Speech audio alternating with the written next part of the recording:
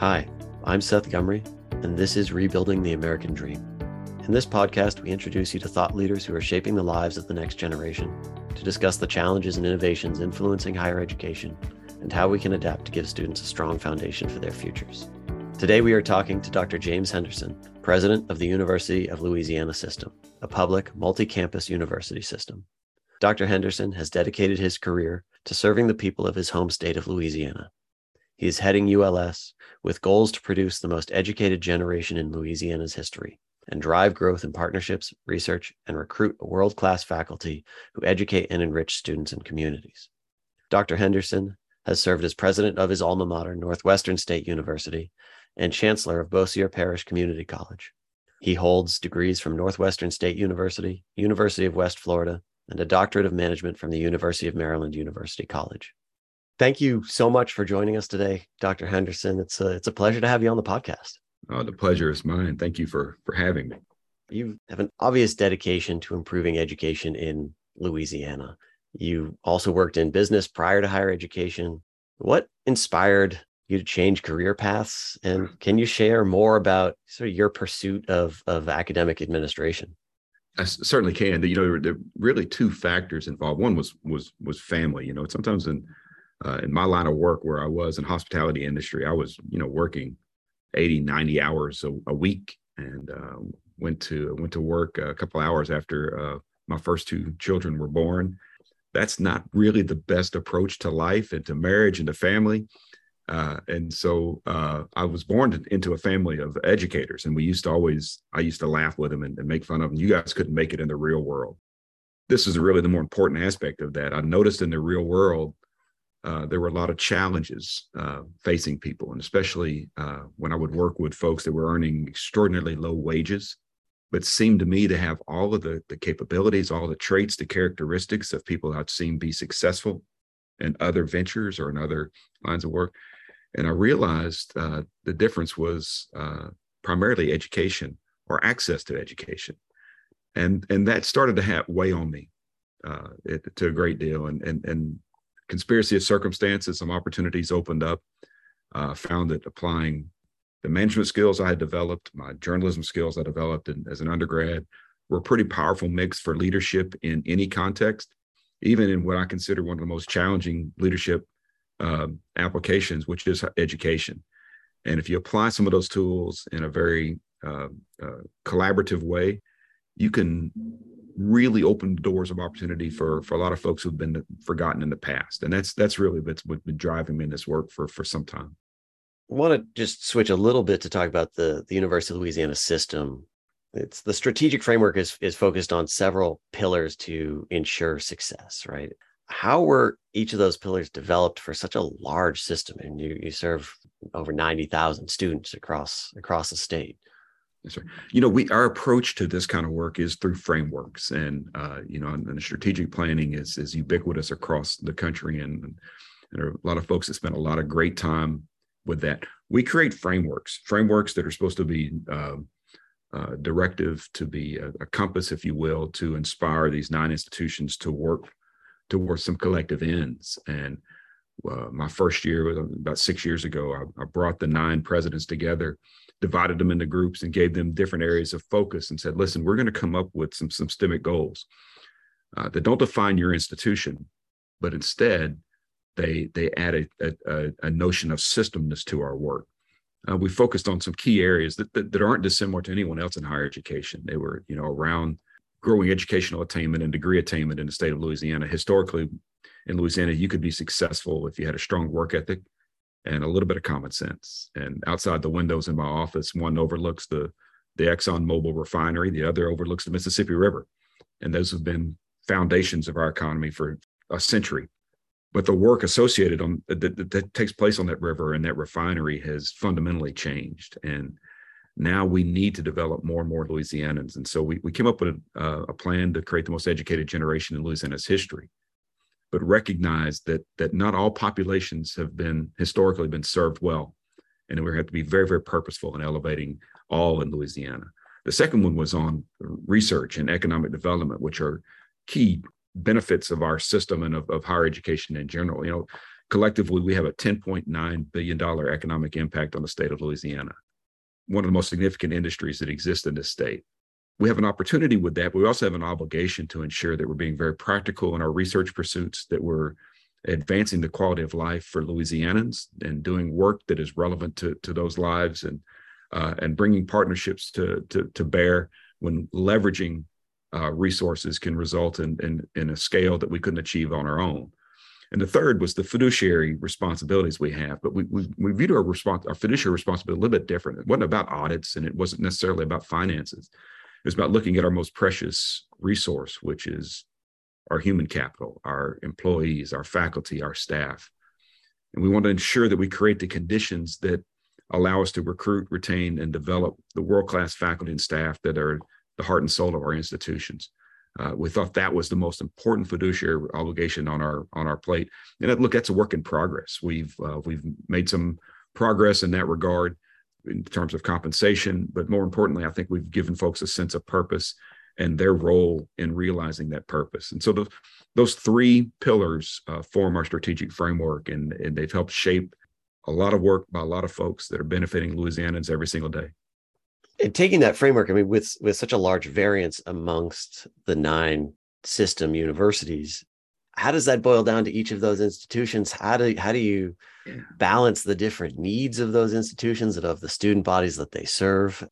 And then, as always, I think this is always a big question in education. How do we drive towards consensus and take those initiatives forward? I think this is always the thing we're working on and trying to get better at.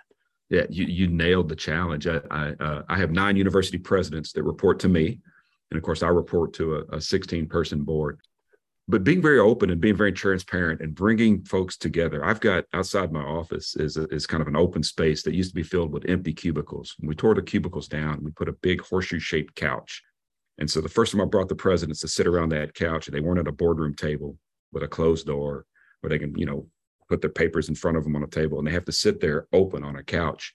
It changed the whole dynamic of the conversation. Mm-hmm. But I started with this notion that as we build systemness, regression to the mean is simply not an option. That we have to pursue this work so that each of these 9 institutions, very distinct in their missions, their cultures, their histories. We have a Carnegie R1 institution in Lafayette. We have one of the most iconic HBCUs in the country at Grambling State. Mm-hmm. We have an urban research institution. We have regional universities. We have STEM-focused universities. Each has to be the absolute best manifestation of its mission it can possibly be. And then we leverage that individual excellence towards some collective good. And they bought in. And it's hard work. It's delicate work.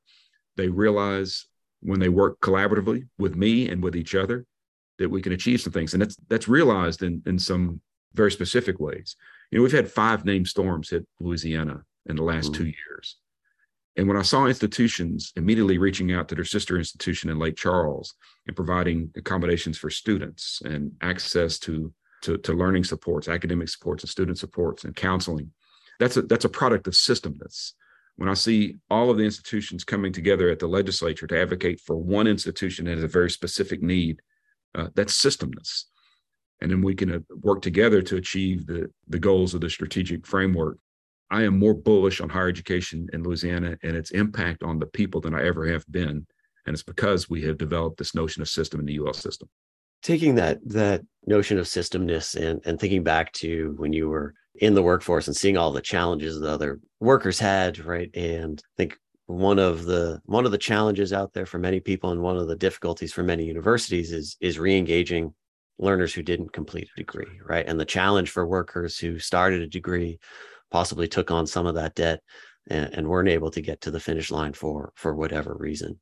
To answer this, I know that the system has developed the Complete LA program. Can you talk a little bit more about that? We have 653,000 Louisianans that have some college and no degree. That's a huge number for our state. And effectively, they have been denied the opportunity to achieve their potential.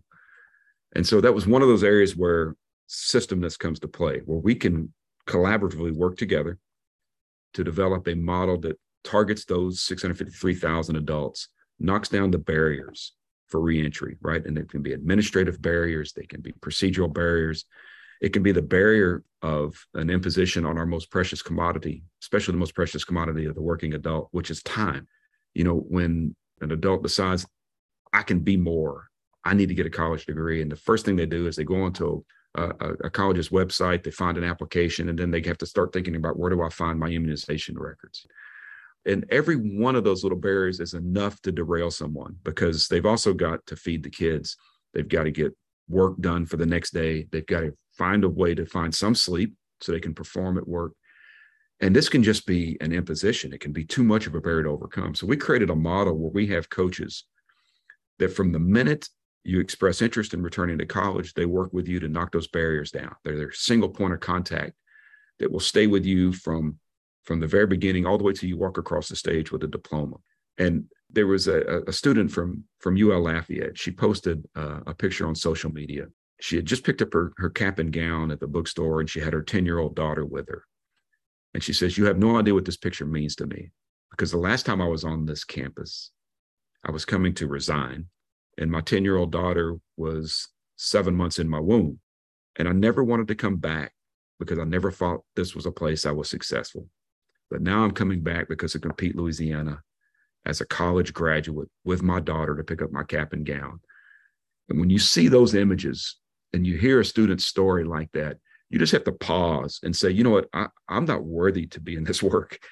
And you go at home and you lay awake thinking that I do everything possible to create another student story like that. And that's the motivation that drives everyone associated with Compete Louisiana. And that's the system staff that are engaged in that, certainly the institutional staff at our universities are engaged with that. And you can tell that story now. We've had 500 graduates in the last year alone. We expect that number to increase dramatically. That's when you know you're doing meaningful work. And I'm just so blessed to be able to do it. What do you take from the program? Because this is an issue nationally, right? This is not just an issue in Louisiana. And I look at the work you're doing to remove those barriers. I think in higher education, we don't think we're putting barriers in the way, right?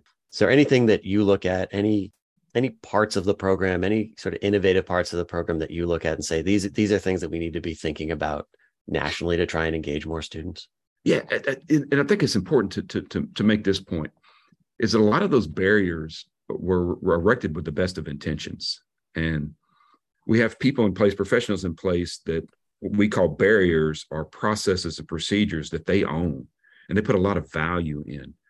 And so I have to be careful not to be too dismissive of that. We have to start with the end in mind. And the end is producing a student, a graduate, that's prepared for life and career success. And that anything that can derail that has to be evaluated from a value-added perspective. It's the old lean manufacturing approach to examining your processes. Does the value that this step in the process add to the end result outweigh the cost associated with that? And some of the barriers that we put in place, the answer is resoundingly no. Now, the great thing with having a coach that leads these students through this path, they're familiar with the nomenclature, they're familiar with the process. So they're able to get to the bottom of an issue very quickly. And then they're able to connect with this network, this system of 9 institutions. Hey, listen, we ran into this barrier getting this student into Nicholls State University. Have you had this issue at Northwestern State? And Northwestern say, you know what, we just had the same issue yesterday. All right, let's find a solution, a common solution so we don't run into this barrier again. And it's just allowed the power of networks of individuals who are focused on the same goal to solve seemingly inconsequential problems that have consequences beyond explanation. You're very right in that these are pieces that somebody owns. And it's so important to recognize where those things are, why they came along, and then how to help someone through or over the barriers. Not maybe a barrier is the wrong word for it, depending on your point of view, but how do we help someone get over that hurdle? That's correct. That's right. What role do you see industry partnerships playing to help learners finish their degrees? They're essential. A lot of businesses have tuition reimbursement programs. We all know this. And yet they're woefully used for students' benefit. And it's because, one, that there's a lack of awareness, or it's a reimbursement process, for example, and I just don't have the cash up front to spend to go to school, I'm not really sure what paperwork is needed to access this. And so what Compete Louisiana does is it creates a framework of a program where we're able to go to these employers that have already stated that we value the development of our employees. We want them to be successful. We want them to continue and to become lifelong learners. And so now we've got a framework that says, wait, I can apply this program I've got, whether it's a tuition reimbursement or a bonus plan for students, to a framework that makes a lot of sense. And if we're smart, we can put our financial policies in the posture that minimizes the financial impact on a student on the upfront, especially when they have a reimbursement piece. And it's just putting people at the table to have a conversation around, hey, this is what I'm doing. This is what you're doing. If we just make some little tweaks here, we can bring this together, and we're going to achieve outcomes far beyond anything we're doing right now. We can bring things to scale. And the industry partners that we've approached, both at the national level and certainly at a local level, have loved the concept, and they want to be a part of it because they understand that their future depends on developing a talented workforce, investing in their human capital, if you will. And speaking of the financial side, the system has a new and unique scholarship program, the Reginald F. Lewis Scholars. Tell us a little bit more about it and then the effects you see happening on some of the participants. So the Reginald F. Lewis Scholars Program is maybe the single most meaningful piece of work I've ever been involved with. We started our systemic work with, as I mentioned, some populations that have been underserved historically in Louisiana. We developed some diversity, equity, inclusion plans. And listen, you could subscribe to diversity, equity, inclusion from a moral standpoint. You think it's the right thing to do. I happen to think that. But even if you don't understand the business imperative of serving a diverse clientele, diverse base, then you're not going to be successful in the 21st century. So we got past some of this reactionary noise that sometimes you hear around this. And as we were moving this work forward, I happened to be introduced to Loida Lewis, who is the widow of Reginald F. Lewis. Reginald F. Lewis grew up on the streets of Baltimore, went to an HBCU, was the first person ever admitted to Harvard Law School without applying to the school. He led in the late 80s. He developed this concept called the leverage buyout and purchased Beatrice Foods, a European conglomerate, became the first African-American billionaire. Spent a lot of his time giving back to causes that were meaningful to him, advancing and creating pathways for other Black males. When we looked at the data around our system, we saw that one particular population was succeeding not at the levels of everyone else, and it was Black males. And two extraordinary leaders from our schools, Gabe Willis at Southeastern and Kedrick Nicholas at McNeese State, had come through our Management Leadership Institute, a system initiative to develop leaders. And they said, we want to have a Black male summit. And I said, you know what? I think that's a great idea. We're going to bring Dr. Claire Norris, who leads these efforts for us, together. We're going to have a conversation about it. About a month later, she calls me. She says, what do you think about a scholars program where we take two rising sophomores from each of our institutions that have demonstrated the grit, determination, the potential to be representatives, to provide representation? And I said, I think it's a great idea. And we approached Loida Lewis with it. She blessed the idea, and that became the Reginald F. Lewis Scholars. They go through a curated educational experience with internships, externships. They have retreats. They have professional development. They'll have study abroad opportunities. I'll be taking the first cohort of 18 to France next spring to sit through lectures at the Sorbonne, University of Paris, which has produced 33 Nobel Prize winners, 6 Fields Medal winners.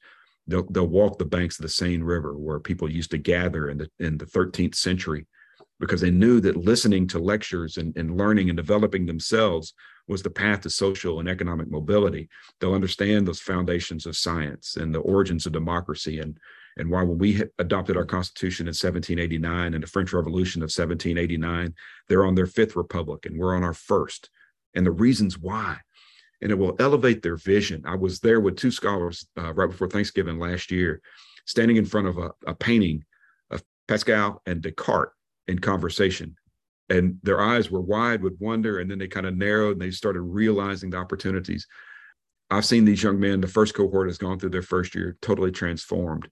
But their transformation is really almost second to the transformation I've seen of everyone working in this program, because they realize the potential of humans that you've taken a purposeful effort to invest in. You've given them an opportunity to be all that they can be. And these young men are defying any reasonable expectation. And it is remarkably enriching work. It's an amazing program. How do we take those programs and scale that work? Yeah. Right. And every student is different. Every student's, what they want to learn, where they want to go is also different. I know this is obviously the mission of higher education. That's right. How do we do that? How do we invest on such a scale into students to have that moment where they're sitting there looking at that painting, whether it's a painting or an electrical circuit board or whatever it is, where they have that eyes wide moment that then narrows and brings into focus that thought of there's just so much more, and there's so much here that we can think about and do. I will tell you the way that you can't do it. And the way you can't do it is to try to just replicate every best practice you've ever seen. The reason these kinds of things are successful is because you have people like Dr. Willis and Dr. Nicholas and Dr. Norris, who are at a particular level in the organization that see a problem and they want to try to solve it. And they felt empowered to call their system president and say, hey, we've got an idea. It's my role. And sometimes those of us that are at the top levels of organizations feel like we have to do everything. Sometimes what we have to do is create the circumstances where everybody else can do these things that have very significant impacts. I used to tell people when I was in a previous role that I'll know that the organization is doing what it can do when we're doing game-changing work and I'm reading about it in the newspaper because I've lost complete control of everything.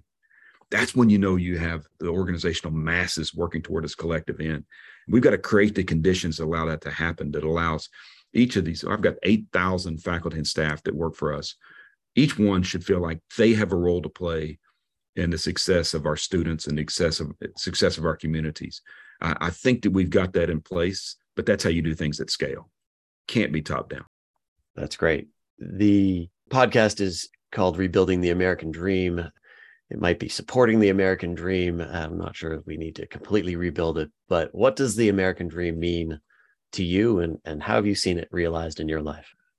So I love the name of this podcast. And when you think about the American dream, it's an ideal, and it's an ideal that still is not fully realized, but it's an ideal where every American has the opportunity to realize his or her full potential, that they believe that their most audacious aspirations are within reach and they can reach them, or at least they feel empowered to try to reach them.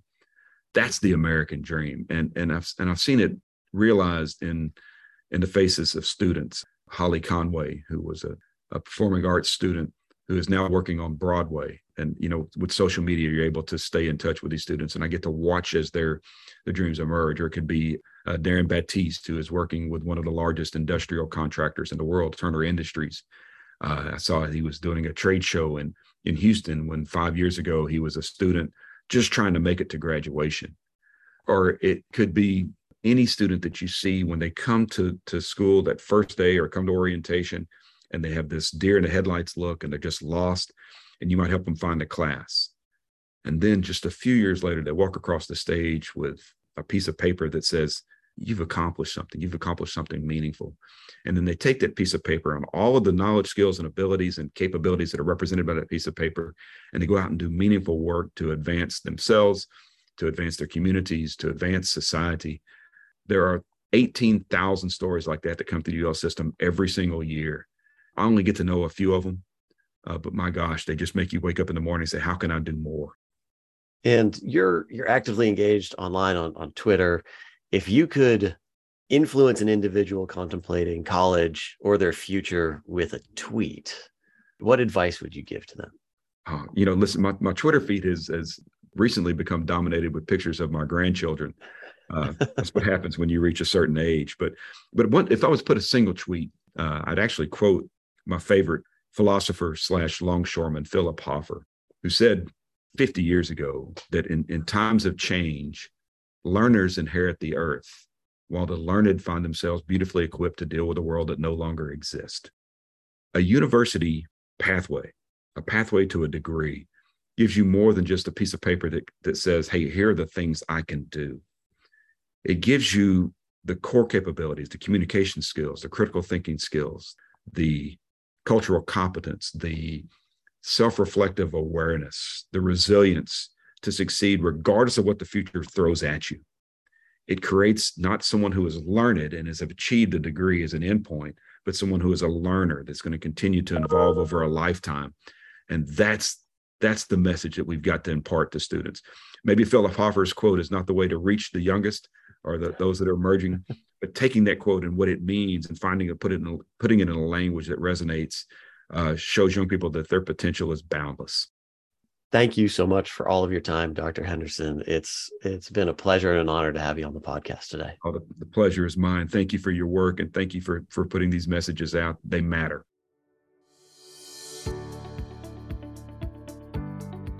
You've been listening to me, Seth Gumry, and this is Rebuilding the American Dream.